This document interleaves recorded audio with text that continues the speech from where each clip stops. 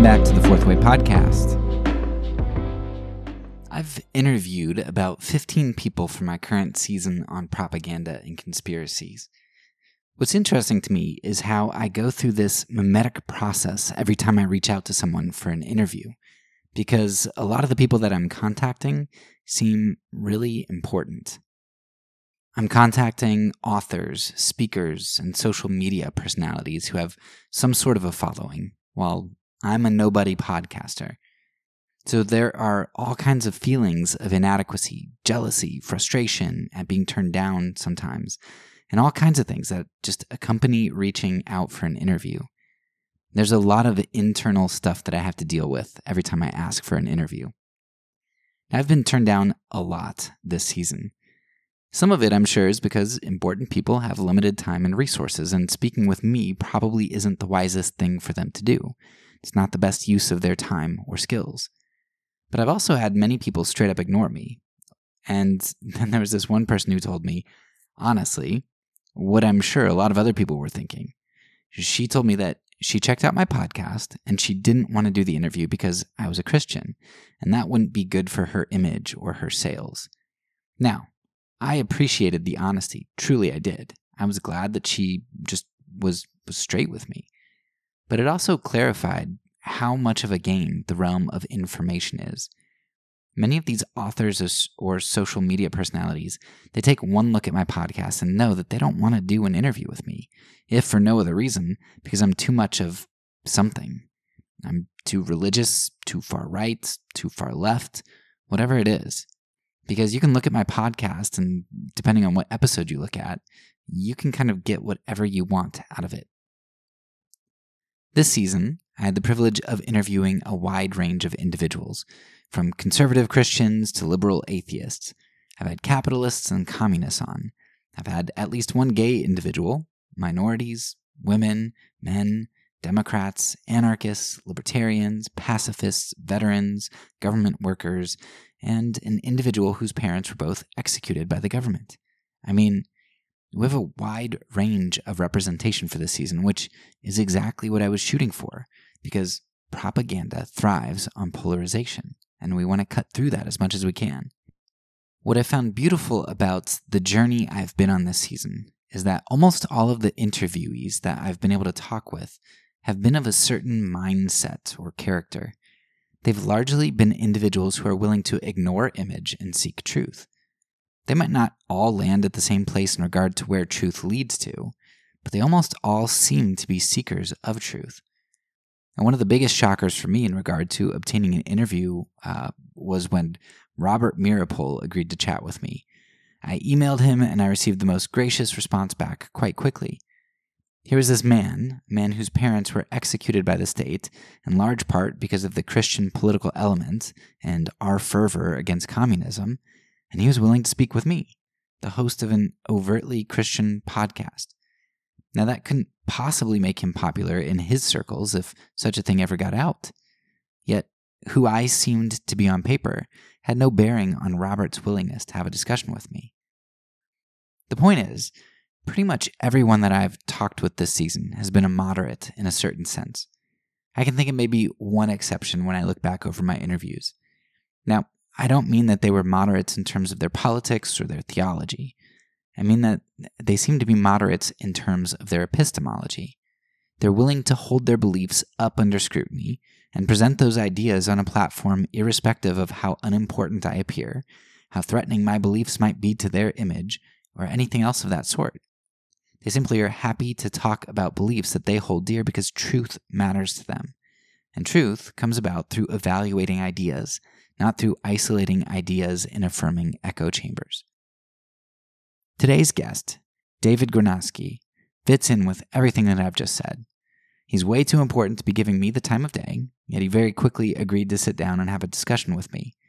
I asked David to a conversation because he has a solid background in an ideology I've long wanted to delve into, but just never got around to it. Girard and the idea of mimesis. If you're at all familiar with the topic of mimesis, you'll know that much of what the concept focuses on has a strong relation to issues of violence and nonviolence, hence my initial curiosity about it, quite a while back. But as I've begun to listen to David unpack Mimesis, and by the way, thanks to Jesse for recommending David's show to me. Anyway, as David unpacked Mimesis for me, I've been amazed at how much overlap there is with concepts centered around propaganda. And I suppose that shouldn't be too surprising because propaganda, like violence, is just another form of manipulation, coercion, and control. So hopefully we'll be able to draw out some of those big ideas and connections in this discussion. And so without further ado, here is the interview with David Gornoski. I came across your work recently because there was somebody who listens to my podcast, and they saw that I kind of had on my wish list that I wanted to do an episode on Mimesis. But I told them that I probably wasn't going to end up getting to that because to really dig into Girard and that whole philosophy would take quite a lot of legwork, and I do a whole lot of other research, and that just wasn't going to be something that happened. But this person said that I really needed to check you out because, that's kind of your wheelhouse. That's really what you focus on doing. So I started listening to some of your episodes. I just put it on 2-speed and I listened to like probably 10 in a day, and I loved it. And it was exactly what I was looking for. So I was glad that you were able to make the time to come on and chat with me. So before I start grilling you, though, I would love for you to just give yourself a brief introduction, whatever you think is important, and talk a little bit about what you do. I'm David Gornoski, and I'm a writer, a podcaster, radio host. I do some video production for different film series that I do called Things Hidden. My podcast is called Things Hidden, which is anthropological. My radio show is called A Neighbor's Choice, currently online only, as we are taking a break from terrestrial radio on that piece for now. And then I have a podcast on seed oil called Seed Oil Survival, which gets into 90% of diseases are caused by this chronic disease. Chronic diseases have been caused in the last 100 years by this ingredient. And then we explore that. We bring scientists together, doctors, everything for that, researchers. And then we also do Science and You, which is our physics show with new physics and engineers. And we look for the Galileos of our time. We also do The Science, which is a series about public health policy and mismanagement of that field and things we can do to make sure that this atrocity never happens again, which they're probably looking forward to see what happens next. And we have to look forward to being smarter. And all of this goes back to what you talked about, which is mimesis, which is human behavior and human nature. And that's what draws our desires. And it's not something that is hard really to grasp. It's something that's very intuitive to understand, which is that we desire what other people desire. And that includes what we think they want to acquire, including their status and the things that they seem to be wanting. All right. So you would summarize mimesis as desiring what other people desire, basically. What's that? Say it just to focus, make sure I'm hearing you desiring what other people desire.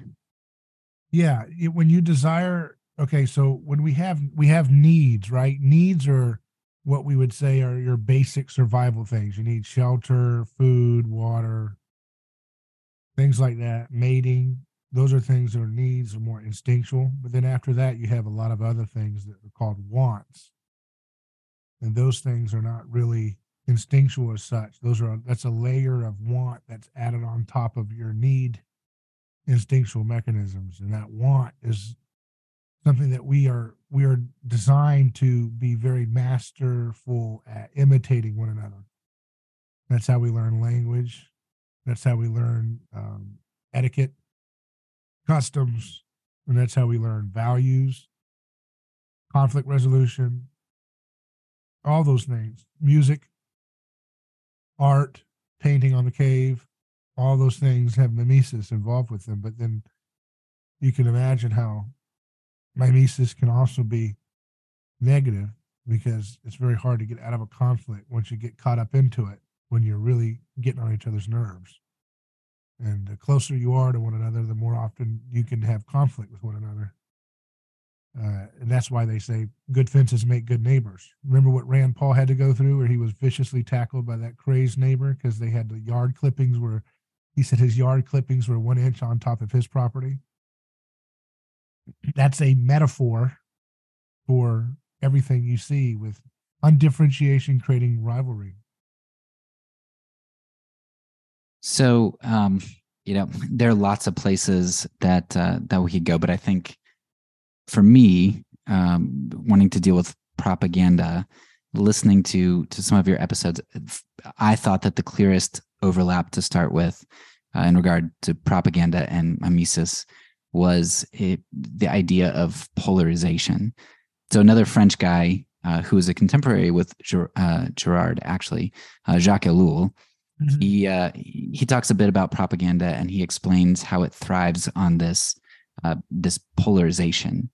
And part of the way that he explains that is he says that, well, if you have nuance, if you lack this polarization and instead you have nuance and you really have to think through things, then what nuance does is it's going to delay your instinct. It's going to delay your response. And if it delays your response, then that might lead to an undesirable outcome for the propagandist. Because if I hesitate to ask the question, why should I hate that person? Then I might not end up voting the right way, or I might not end up supporting the next war because I'm questioning, I'm hesitating. So propagandists want the outcome to be assured. They want reaction, and they do that through reflex. So I think Ellul is very insightful in regard to the idea of polarization, in that that's what happens. But he doesn't really get too much into the mechanisms that make us susceptible to polarization. And I think that's where Girard's work comes in and can be helpful. So could you maybe explain through the lens of Girard, like, why are humans susceptible to polarization?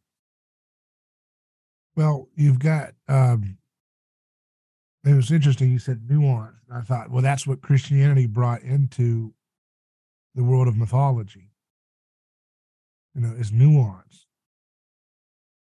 Because when you are polarized against a common enemy or a scapegoat, it's black or white kind of thing. That's the person that's polluted our community, or that's the person who's been cursed by the gods, or that's the person who is hostile, or that's the person who's created chaos with breaking taboos by stealing or mating with animals, or something that has crossed the line of differentiation in the community. Whatever the accusation is that snowballs into mimetic contagion of aggression against a common threat, a common scapegoat. Nuance can quickly dissolve that unanimity consensus that this person is to blame for the problems of the community. It's precisely that which Christianity brings into the conversation of culture, and allows for people to say, well, what about the death penalty? What about this heinous murderer? What about this particular piece of information that calls into question their culpability? And what about this person that we've captured in the moment of war as a war prisoner? Do they deserve to be tortured to pieces, even though they were trying to kill our people and take over our land? Or do they deserve certain rights? There's nuance. Christianity brings in nuance because Christianity is Holy Spirit community. The word Holy Spirit, paraclete, means defender, the defense attorney of humanity. The Holy Spirit is the defense spirit of the world, and it builds community based on figuring out how to get human beings to unite based on nonviolent creativity rather than creative or violent creativity. Violent creativity is what the scapegoat mechanism is about. There's another guy who was a contemporary of Rene Girard, who would call it generative, the generative scapegoat mechanism, and that was to indicate precisely that it creates something out of chaos. when Jesus talks about, say, how can Satan cast out Satan? Satan has been considered to be associated with disorder and chaos in a whole host of different thoughts and religions. But Jesus brings into this idea that Satan can also create order out of chaos through creating a selection of a sacrifice, controlled act of violence, mediated onto a third party instead of discharging onto all against all. And so nuance is the contamination of the Christian revelation into the world of mythology, right? And so propaganda is just a vestige of mythology that's stripped of its more ostensibly fantastical elements as we would conceive of them, replaced with sterile bureaucratic concepts like will of the people, the nation's destiny, general welfare, democracy, liberal order, whatever the word is, right? There's always got to be a word. And that's just to stand in for Odin, Thor, Ra, whatever. It's just mind thinking. It's just word thinking, right? You throw an incantation out, and that's the big other, as Zizek says. This big other that dominates the psychological order of a community. And that big other demands little others, little scapegoats, to be fed to the. You got to think about human beings when they get caught up in mimesis, they become, and they can get to the point where they're like a blob of sameness. And it's almost like they have to eat. They're like Pac-Man. They become this giant blob that has to devour pellets of differentiation to maintain its sense of togetherness. So they that's have, like a metaphysical way of describing what's going on in some sense, in the physics way, maybe. Yeah, in one of your episodes, you talked about how mimesis can unite a group in its hatred, and so if there's nothing for them to aim their hatred towards, then there's really nothing unifying them anymore. Is that correct? Yeah, and or if they're aiming their hatred to each other, then that's going to end up in disorderly violence, right? If everybody doesn't trust each other and everybody is mad and envious and jealous and competitive and obsessed with beating the other and insecure in their emotional state and all this, when they have all that, it's hard to have a cohesive, successful society. And the things that trigger those things are things like scarcity-driven issues like famines and plagues and so forth, but it could be an ordinary thing. It could be the arrival of a new ethnic group that comes to visit that tribe that creates a little bit of nervousness that can snowball into problems. So they don't, it's be careful that a scapegoat mechanism doesn't mean that the people are cynically choosing someone to blame in a plot to slander somebody. They truly believe the person is guilty. Think about it today, like people still believe. You see all those people stuffing ballots into those drop boxes for ballots and stuff, and they still think that's like, oh, nothing there, no problem. Just stuffing things in, and people with masks on to stuffing. Those is completely. That's first class democracy right there. I mean, and they believe it because the crowd, including a lot of respectable, and I don't even care. Like that's not even an issue that I'm talking about, and I'm saying it in a vague way to protect your platform. But the point is, because you can't even talk about it without the little fascist book burners trying to get you. But like any intelligent person would notice there was something severely bizarre about that whole thing, But I don't even have an opinion about what exactly was going on and all this. I don't really get into that. But the fact that it's not fashionable within conservative ink and even populist ink media to talk about it still, it colors the mimetic atmosphere of wanting to. I don't want to copy that because I don't want to be considered in the uncool table, the lower social status table of conservative or anti-establishment opinion. And the same thing goes for like the COVID thing. They'll say, I've seen no evidence that X generic drug helps with this particular disease, right? I have yet to see evidence, and yet we know of so many examples of people who did generic drugs or natural things, vitamin D and so forth, that did wonderfully with this by the millions. And we know of people who did everything they were supposed to do, took every iteration of that failed product that was supposed to be the miracle drug, and they're injured and they're having problems and there's nothing they can do. And yet people will just say, I have not seen any evidence. And they're just saying it. And they believe it with all their heart. Human beings believe in their own BS. And that's what makes them incredibly dangerous when they're in a crowd, because you can get someone to believe anything about you. We could have a bunch of people bust into your house right now where you're at and just start leveling an accusation about you. And the whole community around you could come out and see what's going on and look in the hallways, or you'd come out into the streets and we'd all keep slinging that accusation against you, and people would start to, I guess this guy thought he was a nice guy. I thought Derek was a nice neighbor. I guess I didn't know the truth about it. People just get contagiously caught up in this hysteria of guilt, dislocation, and discharging. And I think there's a physics component to it, as well as the psychological component. And Girard looks at the anthropological level of it. Okay, so yeah, I guess maybe if we were going to figure out why people are susceptible to polarization, kind of a summary there would be that I think a lot of times we focus on the hatred that a certain polarized group has, but it's not so much the animosity towards other. It's the fact that animosity unites them to. It's not even just animosity. It's just passion in general. Because if you think someone truly is the blame, like libertarians scapegoat the state. And so that's interesting.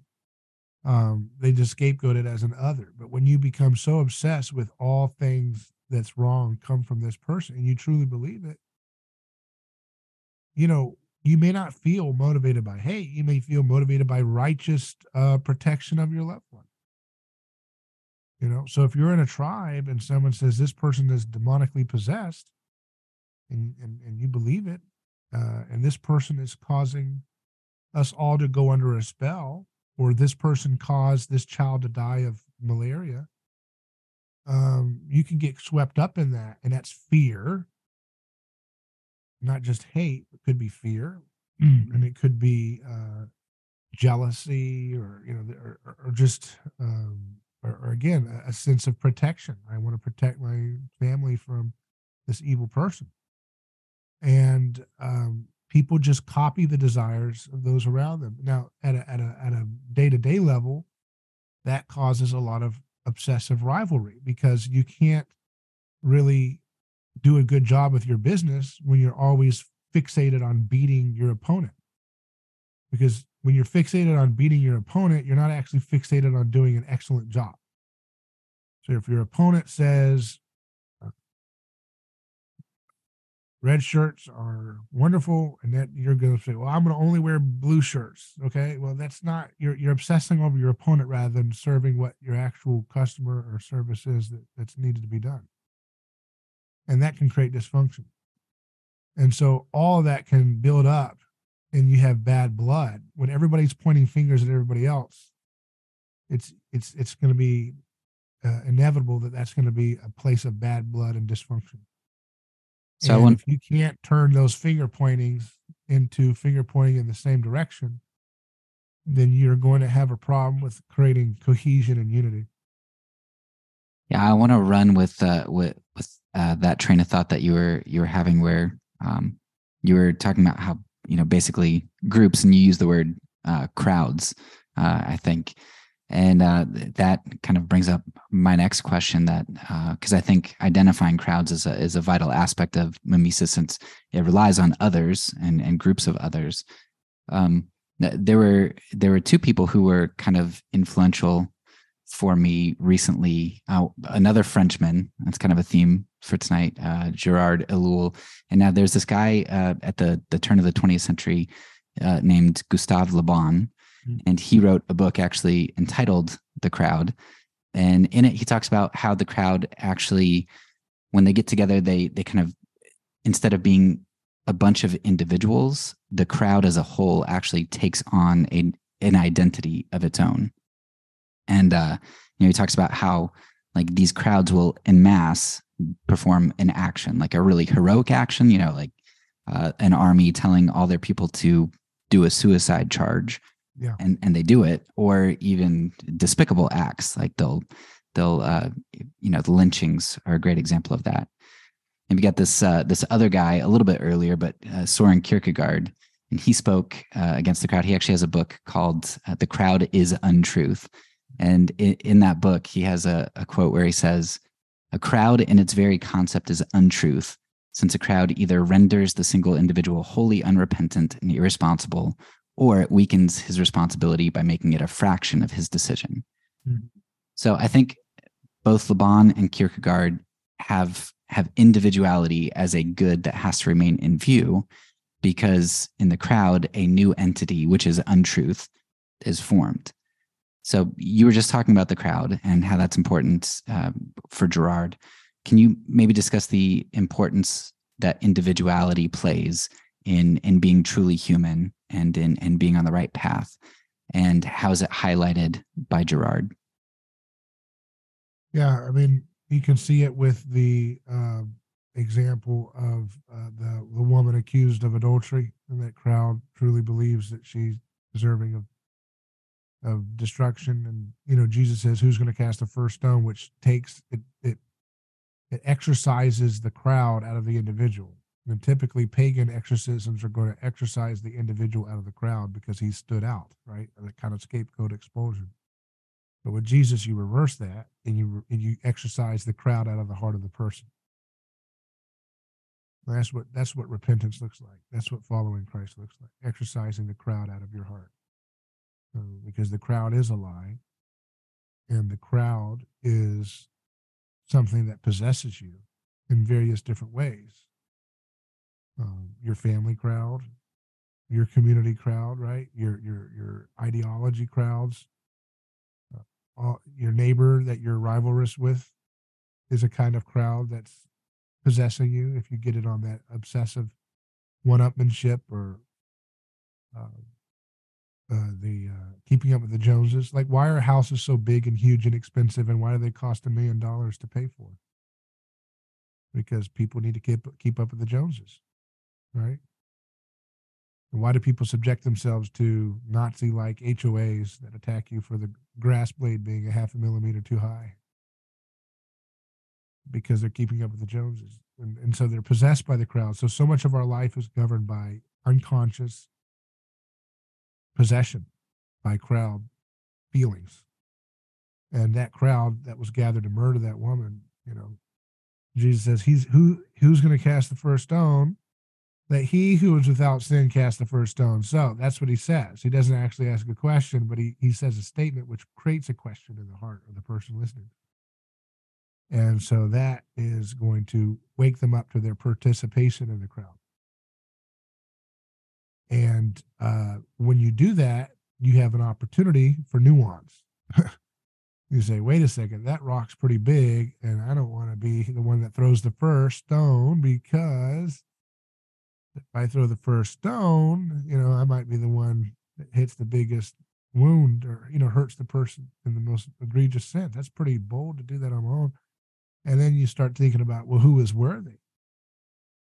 Because he said, let he who is without sin cast the first stone. So now I'm thinking about, okay, am I the most worthy here? Or, maybe that other person over there is not worthy to throw this stone because they've been in a bad behavior themselves. And so suddenly they're losing their crowd unity. And now they're losing their mythology. In the sense, they're running narrative in their head, which is a kind of mythology in real time. And now they're going to lay down their stones, starting with the oldest, putting their stones down first rather than striking the woman. So that's an example of the crowd being cast out of the individual. He does this with the demoniac in the Gerasenes, the village of the Gerasenes, which is in the northern side of Galilee. And that was the only pagan town in that area at the time. It was installed by the Romans to be a model town of the good life of pagan grandeur. And it was a little town that was going along, and they functioned with the Grinch. By the way, the Grinch is a scapegoat murderer. You know that too, right? Think about that. With the Grinch, why is the Grinch? It ends with a feast, which is kind of like this sublimated understanding that they ate the Grinch. The little Who's, they were all united, and they kept that's the really Grinch. dark. Yeah, it's unfortunate, but it's a real mythology in real time, where they otherize the Grinch. They're writing it from the Who's perspective. You don't know the Grinch's perspective. It's right. They're writing his ugliness, his monstrosity into his name, which is what humans tend to do with their victims.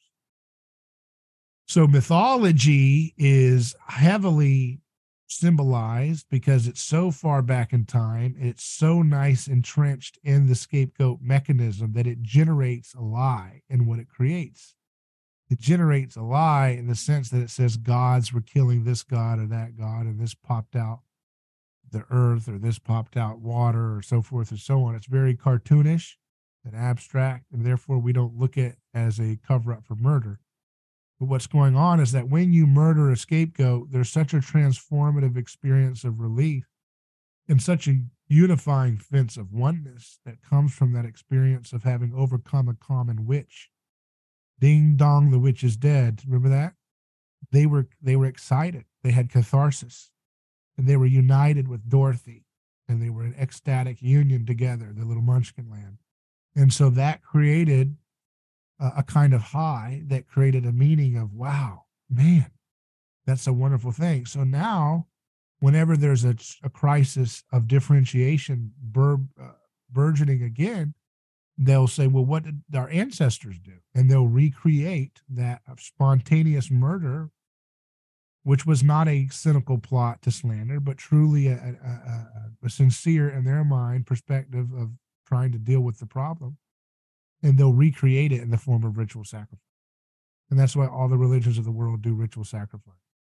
That's why one of the most ancient forms of it is immurement, which is the laying of a victim in the beginning of a city underneath the cornerstone that's laid down, and you lay a live victim underneath that stone, and you smash the stone onto them and kill them, and that's the blessing of the new city.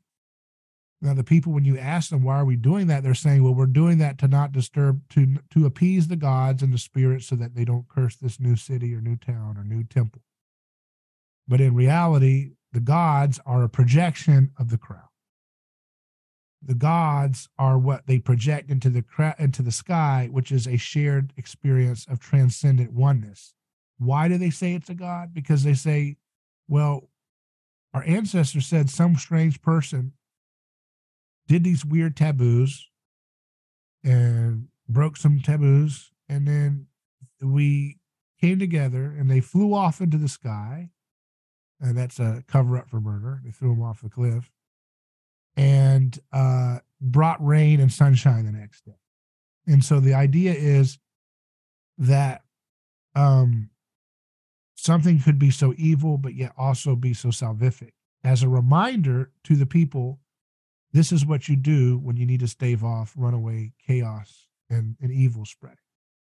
You give a sacrifice in honor of the original God, who was himself a victim, right? But the crowd writes his story or her story for them and writes the guilt into them. And that's why so many different gods have their early stories are pranks and tricks and little wicked little mischief deeds and taboo breaking things and rape and bestiality.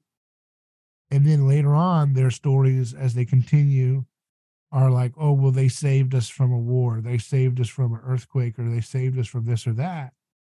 Well, what you're seeing is a mythologization of the psychological transference from guilt, evil, demon to salvific savior, who just was trying to show us the way of peace and unity and how to overcome, calamities in the future. Because it's not that the rain, it's not just that it's deadly, that the famine is caused by the lack of rain.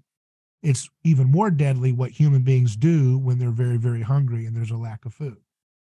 Right? And so the way the mimetic contagion of violent aggression is just as much as a plague as the famine or the bug that's causing pestilence. And in ancient literature, they tend to associate social disorder as a synonym for plague, actually. Interesting. Yeah, this might be a good time. I feel like you've kind of laid out Mimesis and the crowd really well, and how the crowd kind of guides our actions, how we respond to the crowd.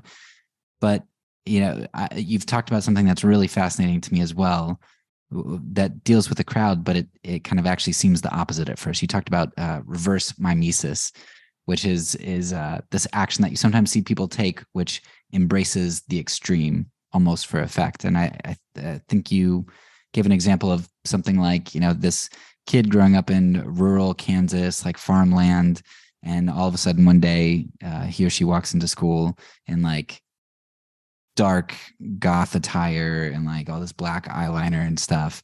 And you're like, wow, they're an individual.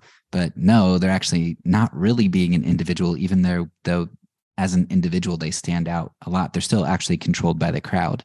So could you talk about this, the reverse mimesis, and how the crowd is still at play here? That's what, if everybody is a statist, then you become an anti-statist because you want to stand out and be different. But do you really truly oppose the state by just criticizing the state? You see what I mean? Jesus didn't oppose the state by criticizing it. He wasn't a philosopher. He was a performance artist, so to speak. He was doing action, and that's how he changed the state, is by performing signs and wonders and healing and disrupting their boundaries of violent differentiation and so forth. But yeah, I mean, that's something that governs a lot of the lie of individualism and romantic notions of the self, which is that, we are the fount of our desires, and we choose what we want from some kind of objective, mysterious stimulus in our hearts, right? And the case actually is that those who are more inclined to view themselves as unique little snowflakes are the ones most owned by the crowd. When someone says, I have found my true identity and it's this, 10,000th new gender, that in their mind, they feel like they're the most unique little individual they've ever conceived of because they found the 10,000th new gender. But to everybody else who's not possessed by that same crowd spirit, they're going to say, actually, you're very much a part of the crowd. You would never have done this in 1999. You wouldn't have done this in 2004. You wouldn't have done this in 2010. You wouldn't have done this in 2016. It's only, you're a product of your age. And your desires are shaped by those around you. But we don't like to admit that. We always want to make it look like we were the ones that created it first. That's why people get really out of fashion when something becomes too popular. Like Jordan Peterson got really popular and then he became not as cool, right? It also came along with some things that he came out with that people disagreed with, but then it became like really cringy and uncool to like Jordan Peterson because he hit a certain tipping point where he was really fashionable amongst even like baby boomers and stuff. And now his book was in Walmart and stuff. It was supposed to be something edgelord online. Once it became famous to a certain critical mass, it wasn't cool anymore. It's the same reason why people say, I like Star Wars before you did. But I was into skateboarding before you were into skateboarding. You copied me. I got you into it because we don't want to admit how much alike we are. And so we create these little running narratives in our heads called ourself. Ourself is an amalgamation of these little narratives that we tell to try to like create this unique individual island kind of distinction from another. And that's why people don't like it when someone imitates them too much. People tend to want to be imitated, but from a distance. They don't want to be too imitated. If they're too imitated, then they're going to be losing their sense of self. And then they're going to be in a state of like chaos. And I mean, you can see this on a surface level when you look at, like I've said before, like that monkey see, monkey do thing where people copy what you say. And you just keep copying it. Have you ever seen a kid do that? I mean, I was a middle school teacher for a bit, so we got I was into a middle some school teacher for a little bit. So, you've heard them do that, right? yeah, yeah. And they'll just go on and on and on. And it's so annoying, right? It's just so annoying because it feels like it's never going to end. I think that speaks to a little bit of the window of how human beings view mimesis when it's too close. It's maddening. There was a movie called, what was the name of it? No, it's a really good movie. It's called The Act of Killing by Joshua Oppenheimer. I'd highly recommend it. It's a real-time case study in crowd violence and scapegoat lynching in the 1960s and today, dealing with Indonesia. And these guys were going around killing people who were suspected or falsely accused of being communists. And they were going around killing people and taking their stuff and just going to these bloodbaths with machetes. And they said that after they would kill some of these people, the people are still alive. The perpetrators of these killings are still alive and they're in power. And they're saying, we would drink the blood of our victims so that we wouldn't lose our minds. Remember what I said earlier? That the crowd is like a Pac-Man of sameness and it has to devour pellets of differentiation to keep its sameness going. I'm telling you, man, there's something there to that. Because they think, I mean, they're experiencing the very thing. It's like they have to devour their victim, which is wholly different from them, from their experience, in order to maintain their kind of ecstasy of unanimous violence that they're partaking in.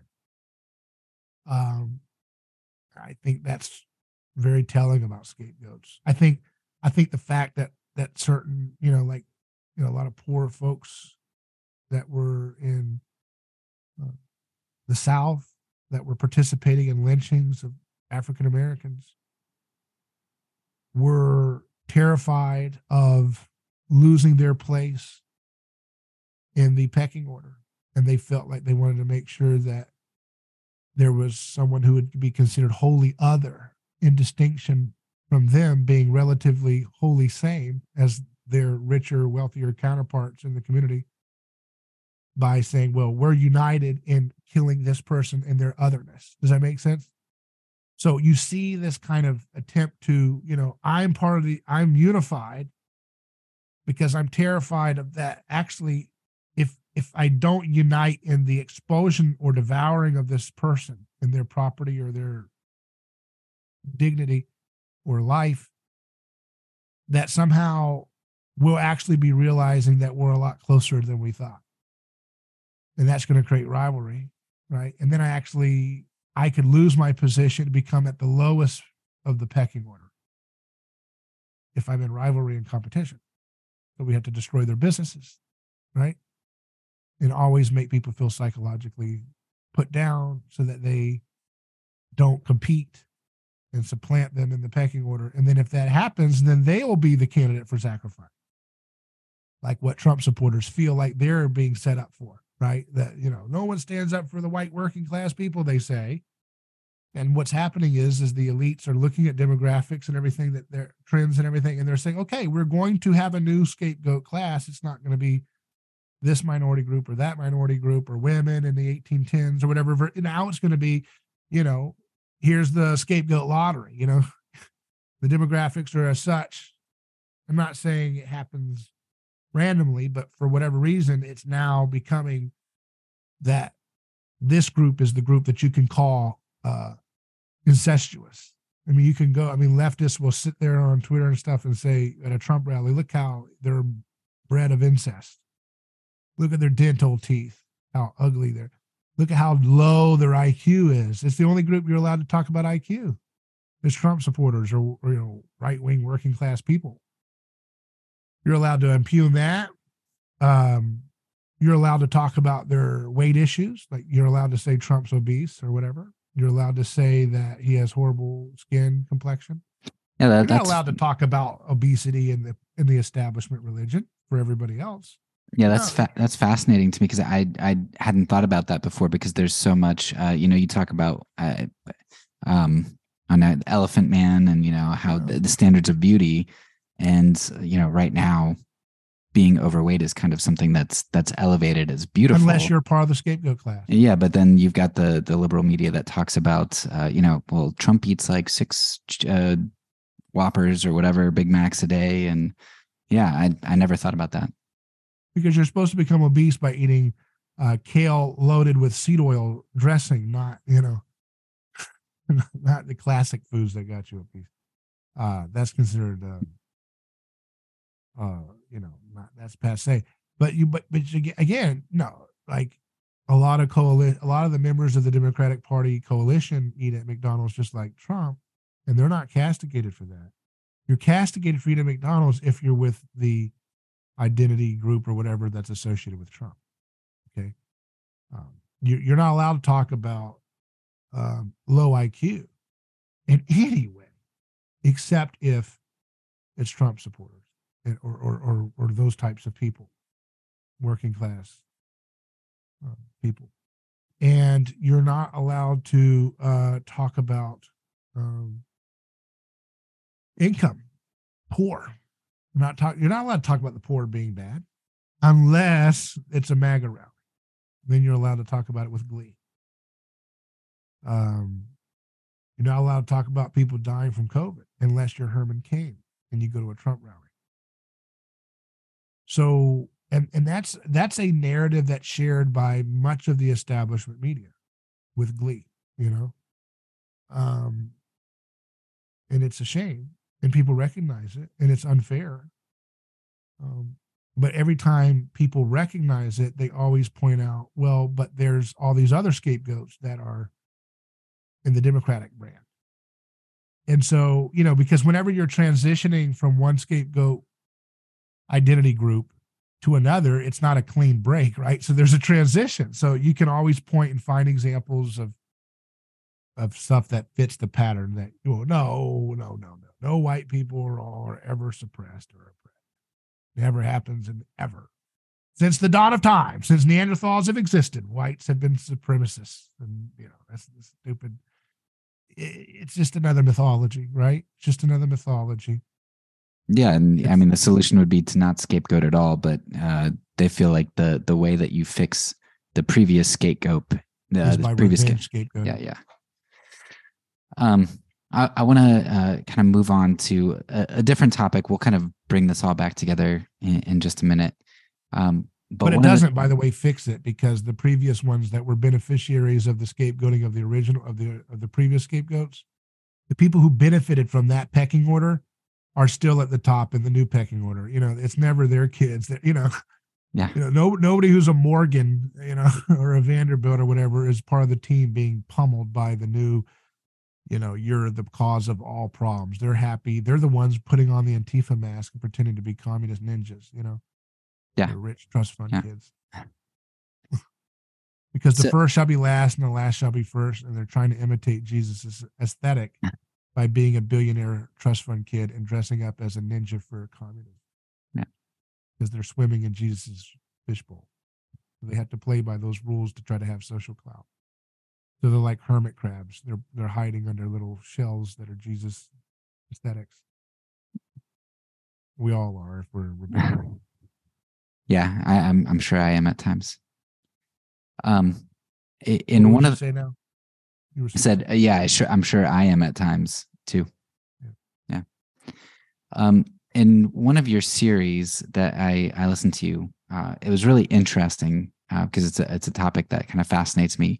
But you were talking about demon possession a little bit, and it's fascinating to me because my family we've had a personal experience with that here in Romania, which I can talk to you about if you're interested later.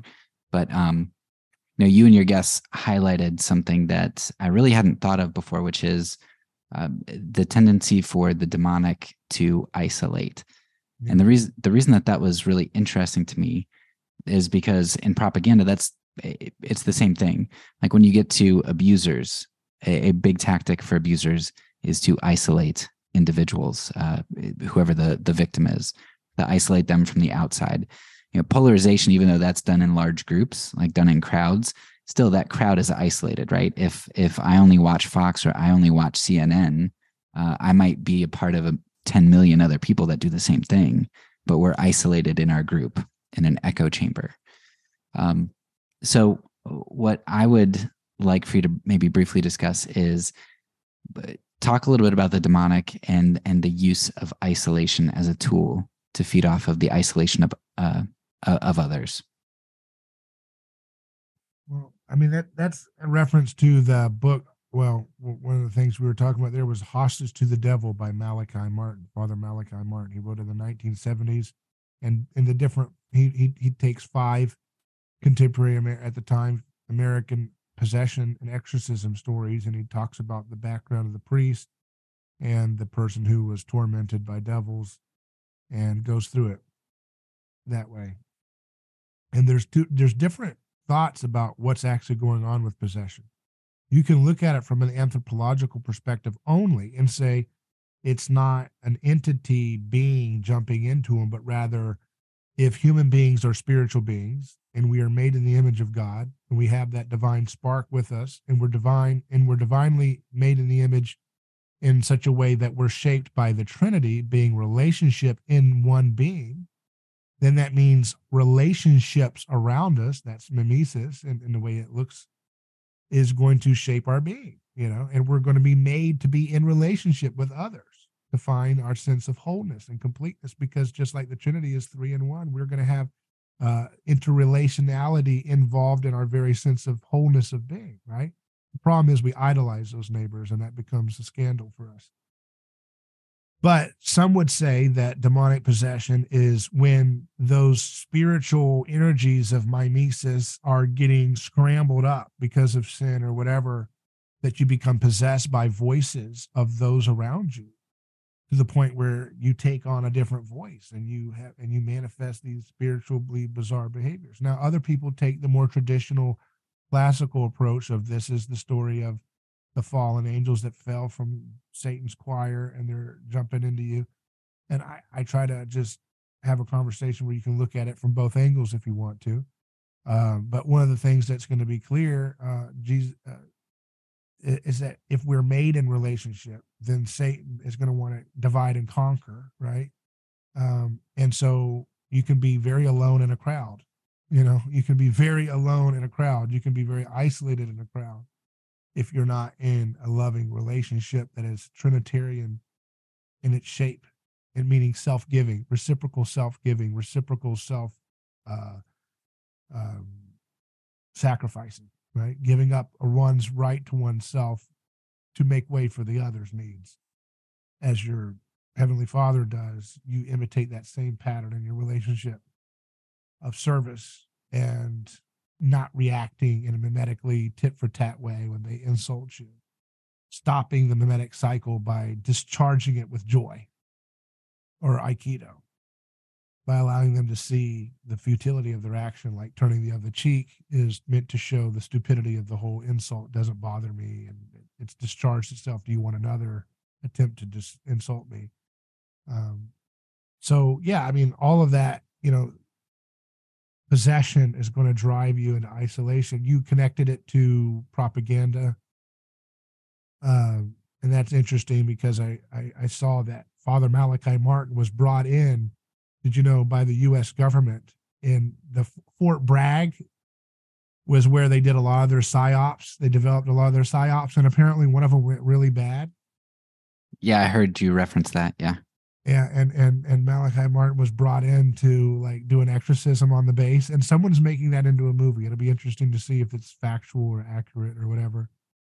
But I thought that was really interesting that, like, the very sources of a lot of these, the finest propaganda the world's ever seen, in some cases with Hollywood and stuff, and our government, that they were getting into this stuff, and they felt the need that they needed to bring in an exorcist to clean up the mess they had made.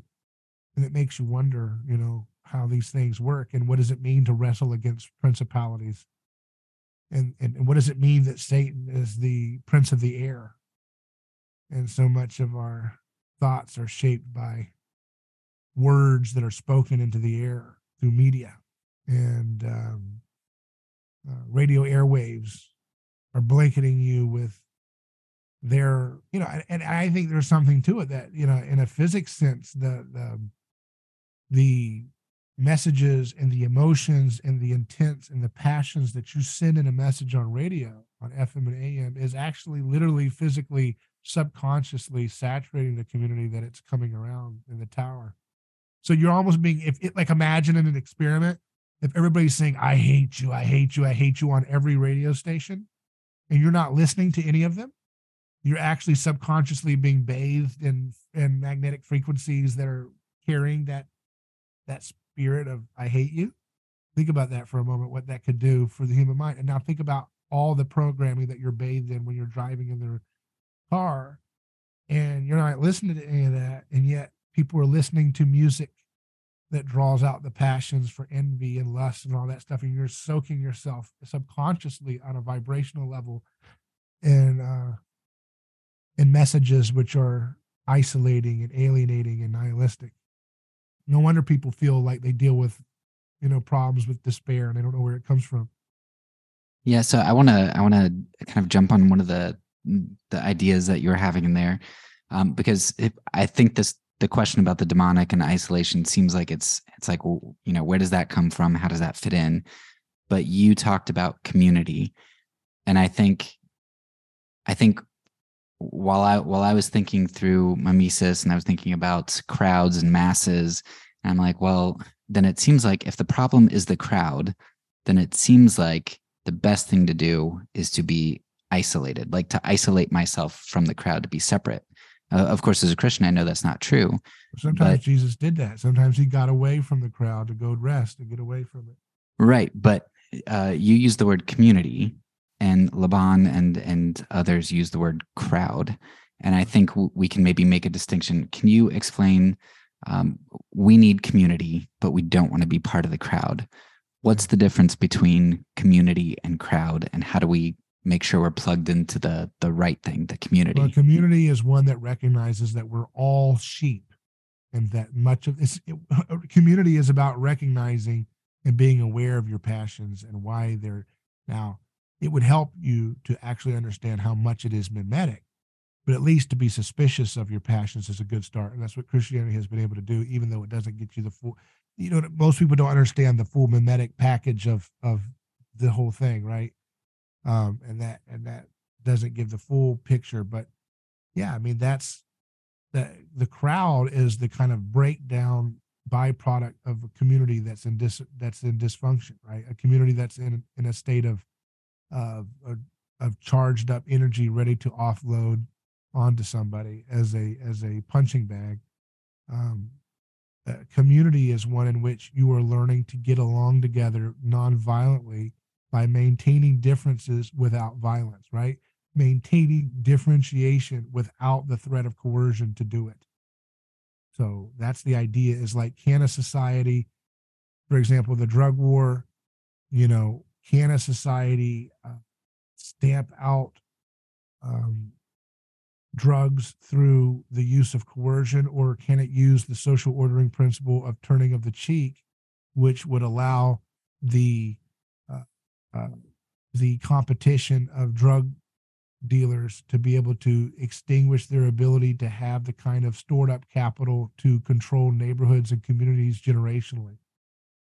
Jesus' social Aikido principle allows overreach of ambition in the black market to dismantle its ability to maintain the kind of obscene profit margin that it was holding by having a black market. In other words, nonviolence is as a proactive social ordering Aikido principle that allows you to dismantle overreach and evil by not mirroring it back.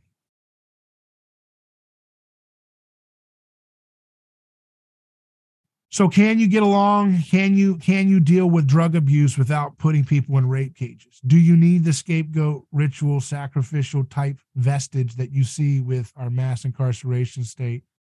Do you need that in place to maintain order? Or can you use nonviolent creative means of getting people to lose their sight and desiring drugs? If you get rid of a sick culture, would it make people not desire drugs as much?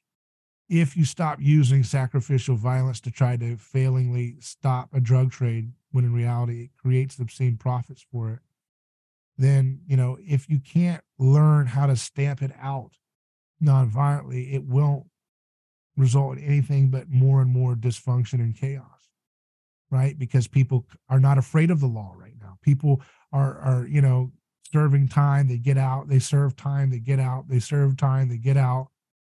And obviously the law is not working. Obviously they don't respect or fear the law. The level of coercion that's being employed by the law is not apparently strong enough to deter the action that's supposed to be being deterred.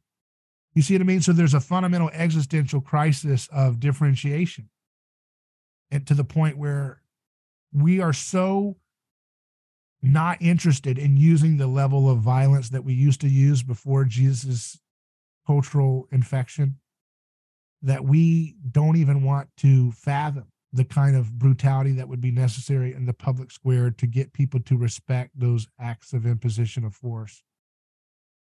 Does that make sense? Yeah, it does.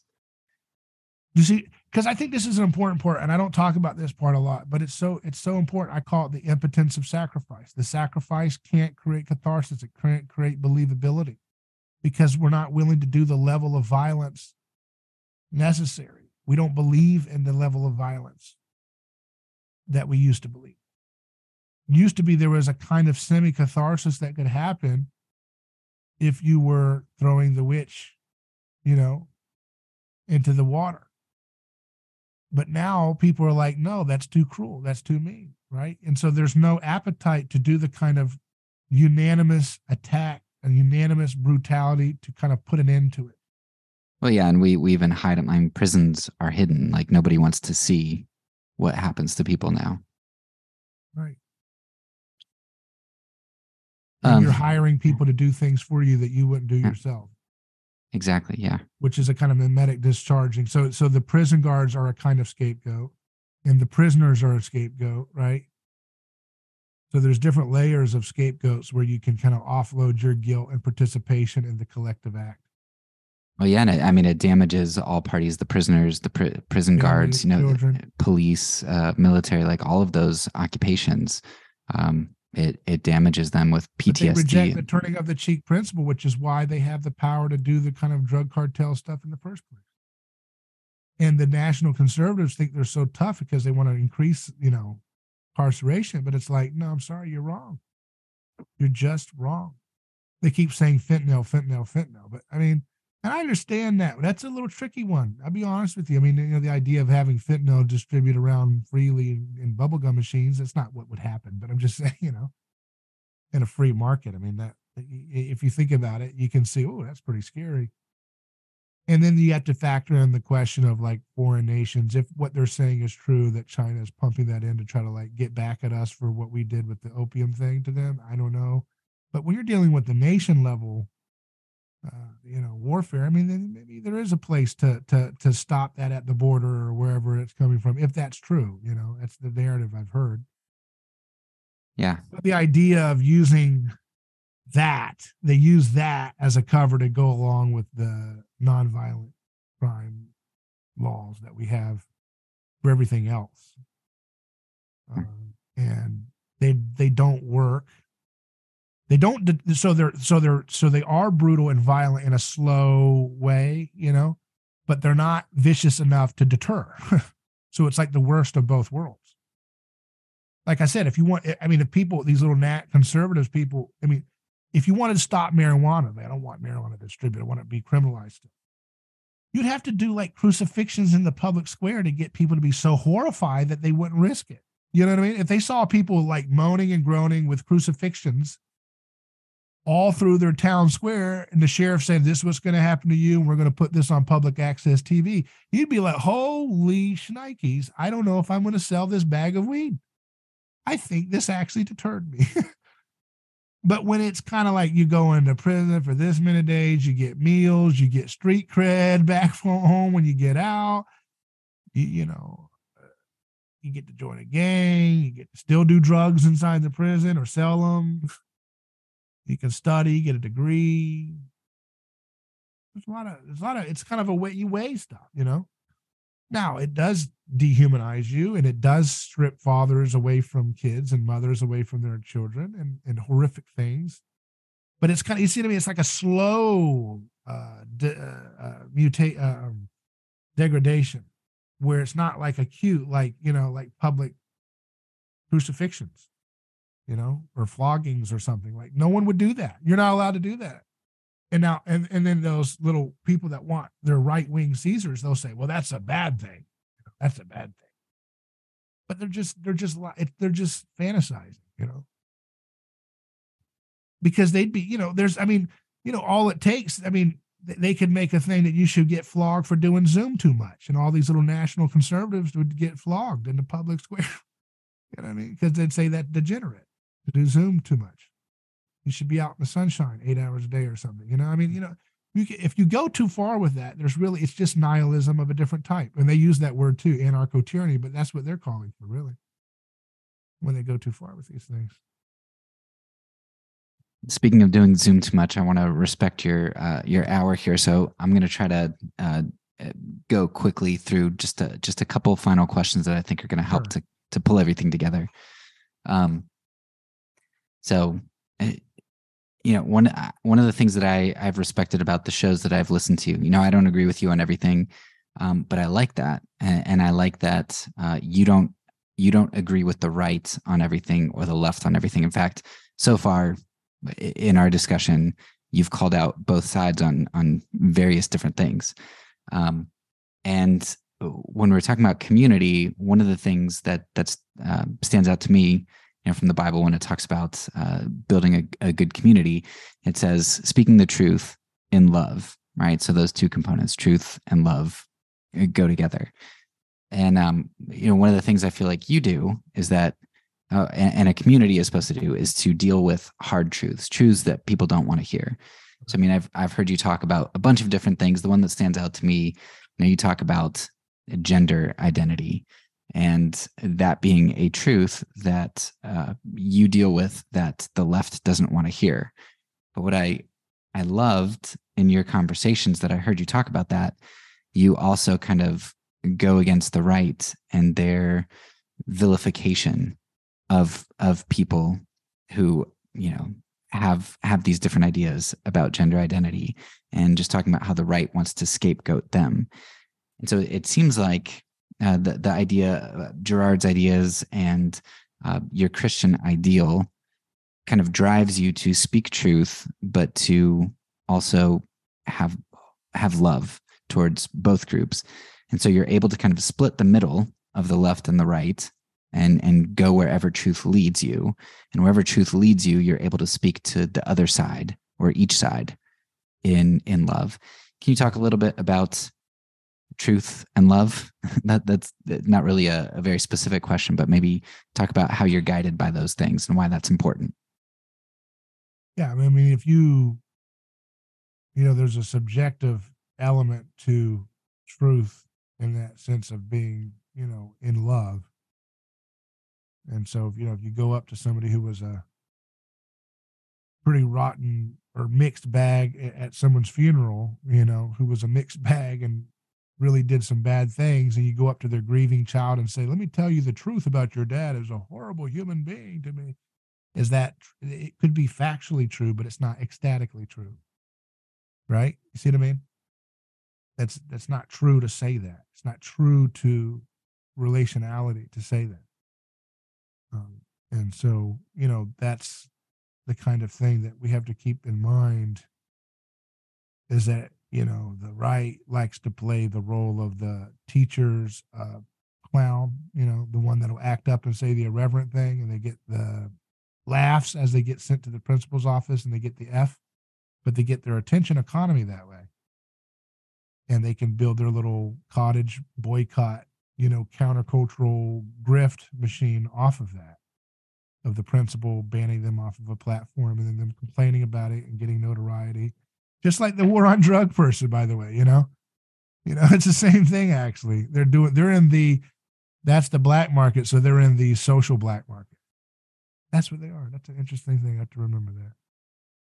That's a social black market that they're in, and they exist because of the prohibition of ideas, right? And the official market on the Tonight Show and everything else, the Grammys and Hollywood movies and so forth. So you have to, you have to, just be mindful of the fact that when you're dealing with problems as they're presented in your culture, they're going to be in the context of two warring mimetic doubles. And Girard calls mimetic doubles those people who are so caught up in rivalry that they look the same to an outside observer, but to themselves inside the rivalry, they look farther apart than they could ever imagine.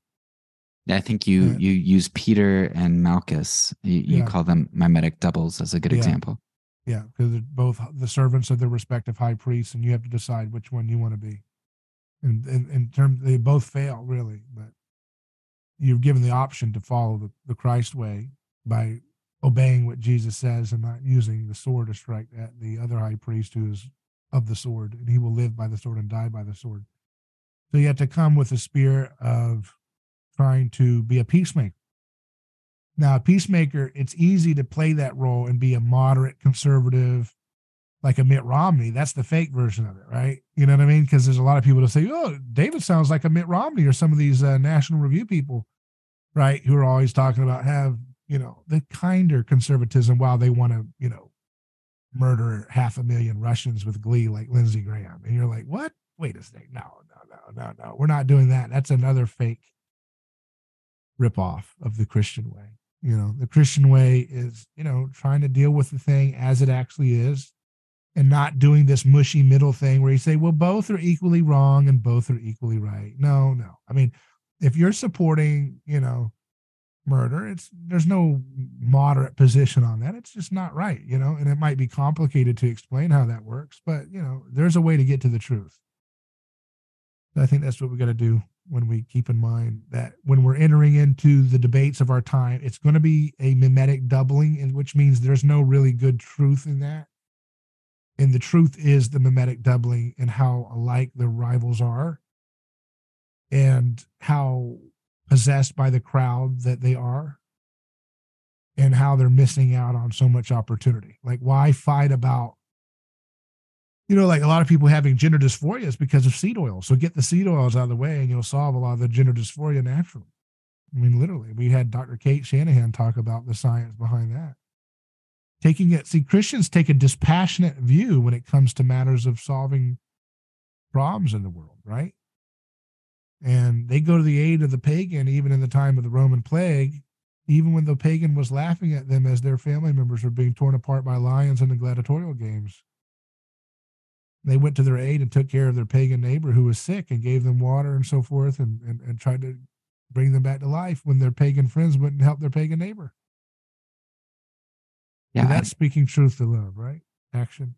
I think that right there is a really good segue for the last question, because there's something I've heard you bring up quite a lot, and I think what you just said kind of resonates on that same tune. Talking about the plague victims and loving our enemies and those sorts of things. It seems like historically Christianity's message has spread, and true solid Christianity has come. As Tertullian said, the blood of the martyrs is the seed of the church. The church has grown in quality and quantity through touching on this note that nobody else touches on. Everybody else is trying to sacrifice other, but the Christ way is to be a sacrifice, to end that scapegoating and to be willing to lay down our own lives to love our enemies. And you call, I mean, maybe not just this idea, but this kind of general concept. You talk about a Christ-haunted world, and that it reminded me when you said Christ-haunted worlds. I just read a book this year by Carl Sagan, which you're probably familiar with because you're into science. But he has a book entitled "The Demon-Haunted World." Science is a candle in the dark. So a lot of that book is really about him.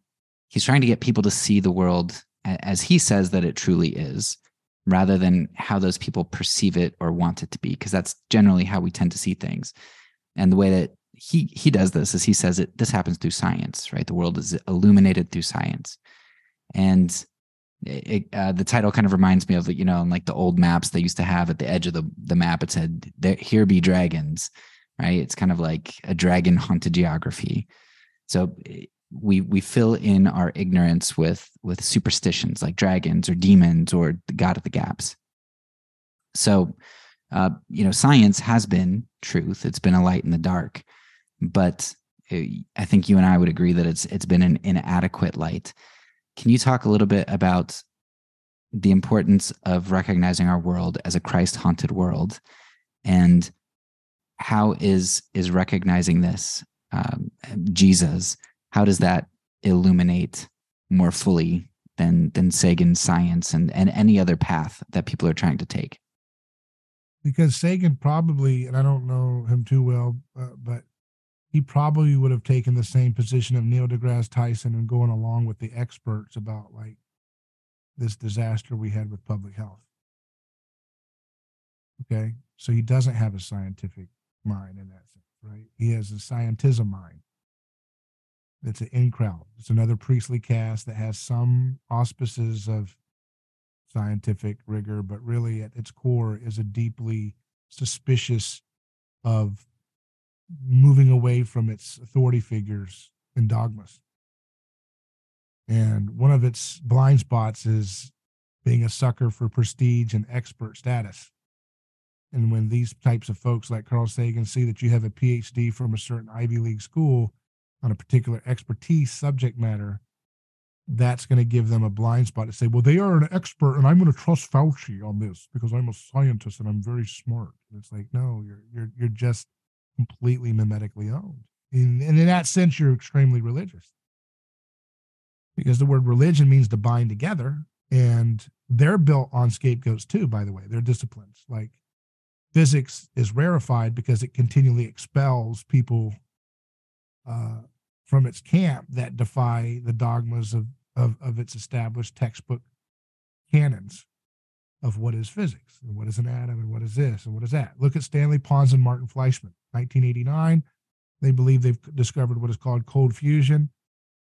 And because they are chemical engineers dabbling in the world of the word fusion, now they're in the world of physics. Physics outranks that in the pecking order of scientism and academia. And therefore, if you're going to use those terms that they were using, there's certain dogmas about what's to be expected, like gamma rays and so forth are to be measured by these things. And they couldn't produce the type of, results that their official definition of nuclear fusion was supposed to have.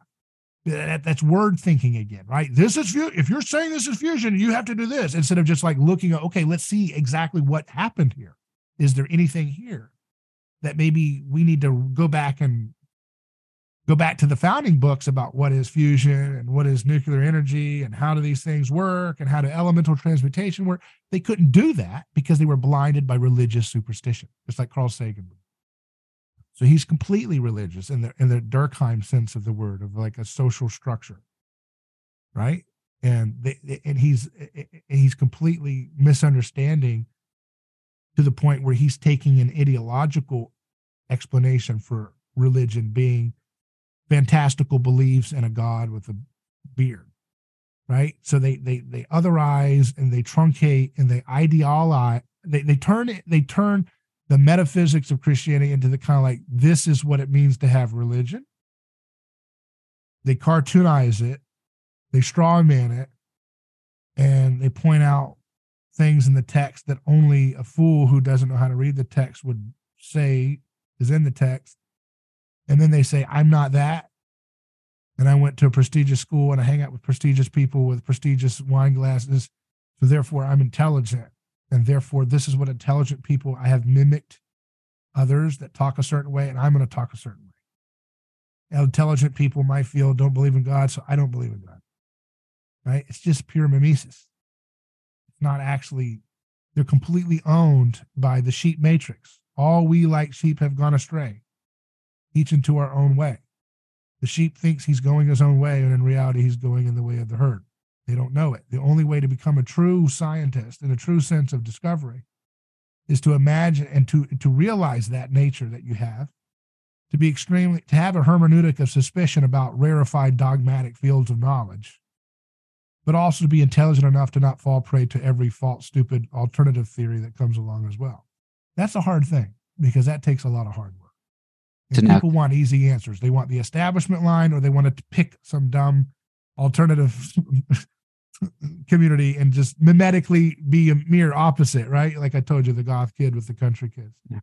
Right? Could you compare that to the Christ haunted world, and how is that different or better? Well, Christ haunted world just is the reference to the idea that everything in our world is moving towards what he said it was going to move towards. The first shall be last, the last shall be first.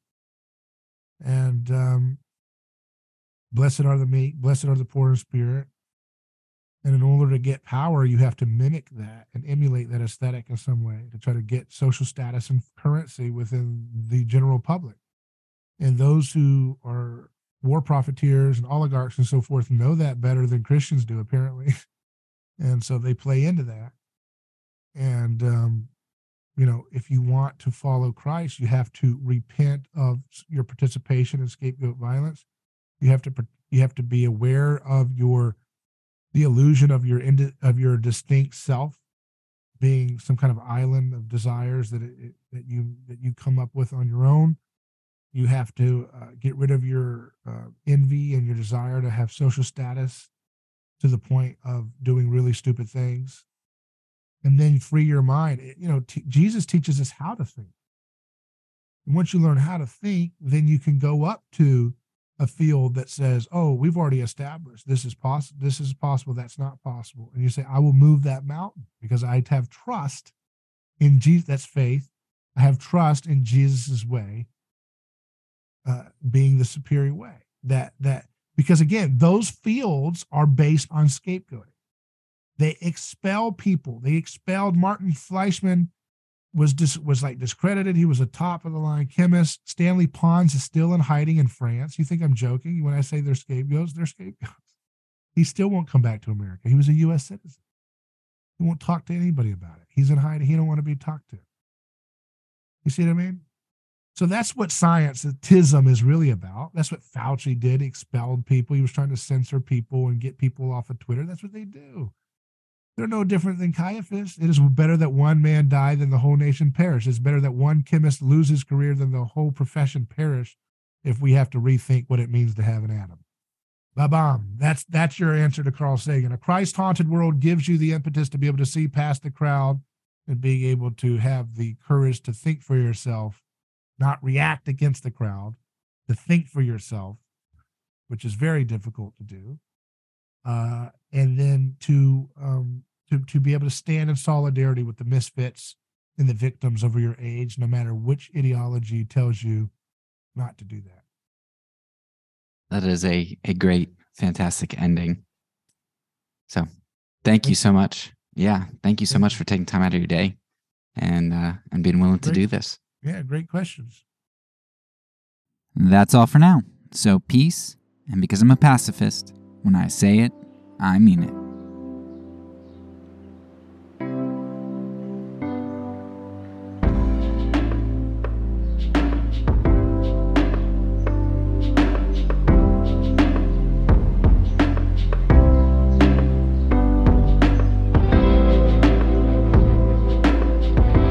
This podcast is a part of the Kingdom Outpost Network. Please check out the links below to find other great podcasts and content related to nonviolence and kingdom living.